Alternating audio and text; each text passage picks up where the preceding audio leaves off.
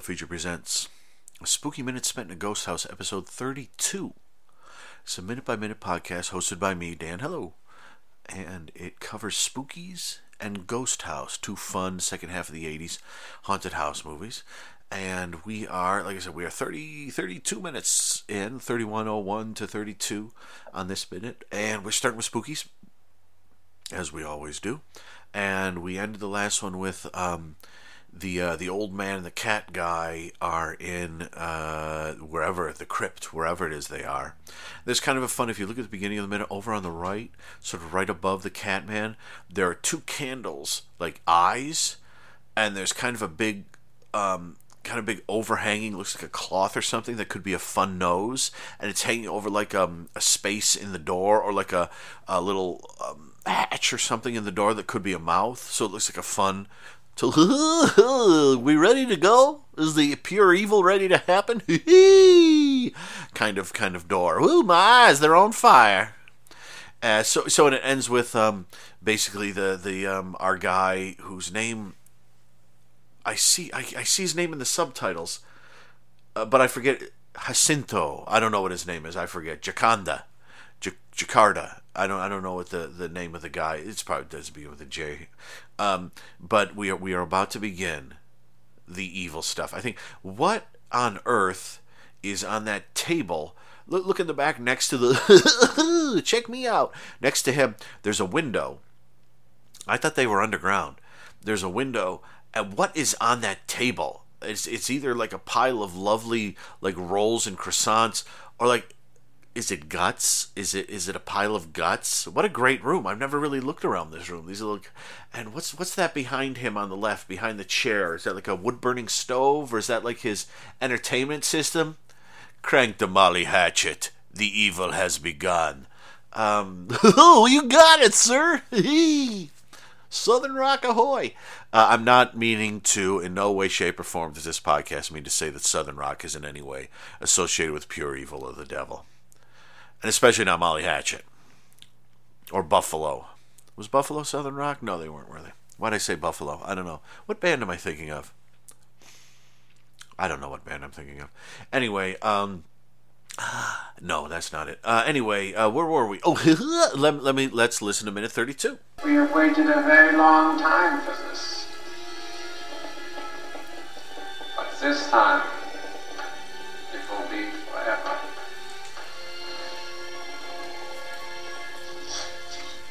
One by one, we're all going to die and replace some crap soul in that war. What are we going to do? We've only got two choices. Right. I don't want to be no sitting duck. Linda, come with us. Hey, Linda, get your butt in gear. I'll be all right. He's taken good enough care of me up till now.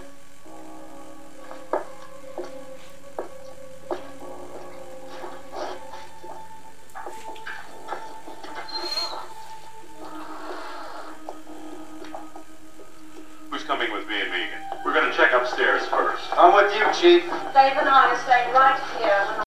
All right. After the bad guy there speaks a couple lines that I think are I feel like they're from a song, like something like "It's been a long time, but this time it will be forever." Is the I was going to say yes, I would have waited forever, but I don't think that's what I'm thinking of. I would have waited forever, but from Union, not a great album. Yeah, stick with the 70s if you're sticking with Yes. Go up to Drama. 90125 is certainly fun. I'm a big fan of Talk. Magnification is quite good, but anything beyond, yeah, you're on your own. But boy, weren't we all disappointed by Union? Gosh, I've never met any Yes fan who loves Union. And I've been a Yes fan for a long time. And my favorite Yes album was probably Tales from Topographic Oceans. Where did I go right there? Oh, because of that guy talking. Okay, and then we cut to the gang, and they're all standing in the room. And somehow they know that they're... I don't know, where did that leap come from? I mean, it's a pretty smart guy, right? That he guessed that... this is the older gentleman, the one who's dressed for the wrong party, who's with... the gal who seems to be related to Booberella there, who goes off with Duke. And but somehow they know that their bodies, they're going to get their souls are going to replace trapped souls on the board, which actually I don't think Twisted Souls. I don't actually think matches what the killer guy and the cat are up to. I think they've got something. I thought what they were up to is they need a sort of contingent of bodies and souls to bring the young woman in the coffin back to life. I didn't think it had anything to do with replacing trapped souls. But maybe it does. So Duke and Boobs go to through a door. And that guy and the goofy guy with the Mookie and the sister of the gal who went with Duke, they're going to go upstairs while the gal with the British accent and the guy who can't stop sneezing and sniffling are going to stay by the door. Okay, that's good. As above, so below, and in between. Kind of like the Five Doctors. They go. Third Doctor and Sarah go above. Second Doctor and the Brigadier go under. And the First Doctor and Tegan go through on the ground. Gosh, I do hope monsters start attacking them soon. I remember there being much more monster action in this movie, and we're 32 minutes in. It's only a 26-minute long, but we do get monster action. Trust me, there will be stuff. How much longer are you going to trust me? I'm dying to know how many people have bailed. I guess I can check the numbers. How many people have bailed in between the first episode and this one, but really that's all that's happened in this one. And I will say the Blu-ray really does look nice. The detail of the room they're in is really nice, and you're able to see everyone very clearly. And like I said, that set or wherever it is that the older killer gentleman and the cat are in is really fascinating. So we're all separating now, and we're gonna go to different places. And meanwhile, over in Ghost House, I think the little girl with the doll, wasn't she? She's on the TV. Why am I forgetting? She's on the TV. In the TV, I stole a TV in the little camper, and the younger sister is seeing that. While meanwhile, is there anything really else going on? I forget. Let's listen to this. We'll find out what's going on. I don't know why my mind blanked, but let's find out what's going on.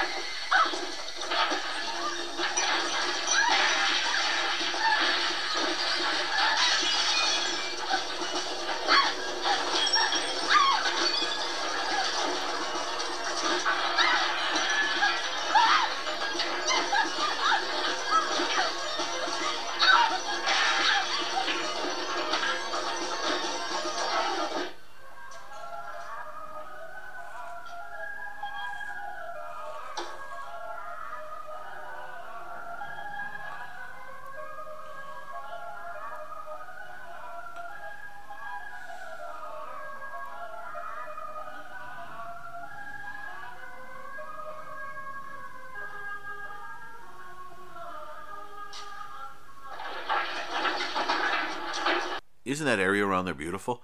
When they cut to the outside of the camper, rocking back and forth by the house, and there's a motorcycle, and there's a light shining. I guess it's meant to be from inside the camper, and you can see the trees without the leaves in the background, and it looks like it's dusk. It's just gorgeous, kind of.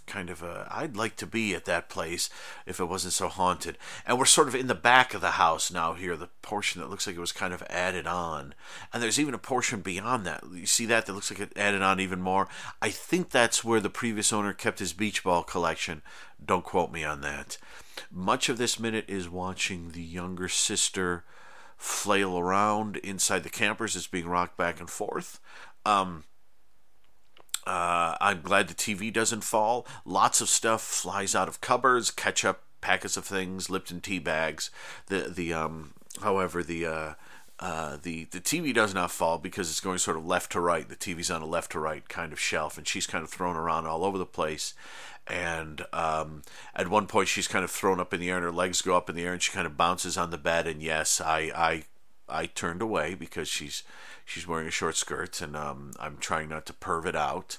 But you know me, I'm a leg man, so so I had a tough time there. And she's a cutie, but she flails around a bit, and but it's weird when they keep cutting to the camper, and presumably there are some crew members around the back of the camper giving it a really good shake. But it does have a kind of a if the camper's rocking, don't bother knocking kind of thing. I have over perv this, haven't I?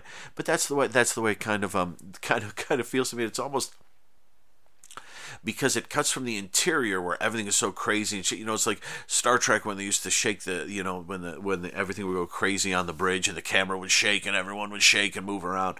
That's there's a craziness to that with her flailing around as everything's falling out, especially in this enclosed space.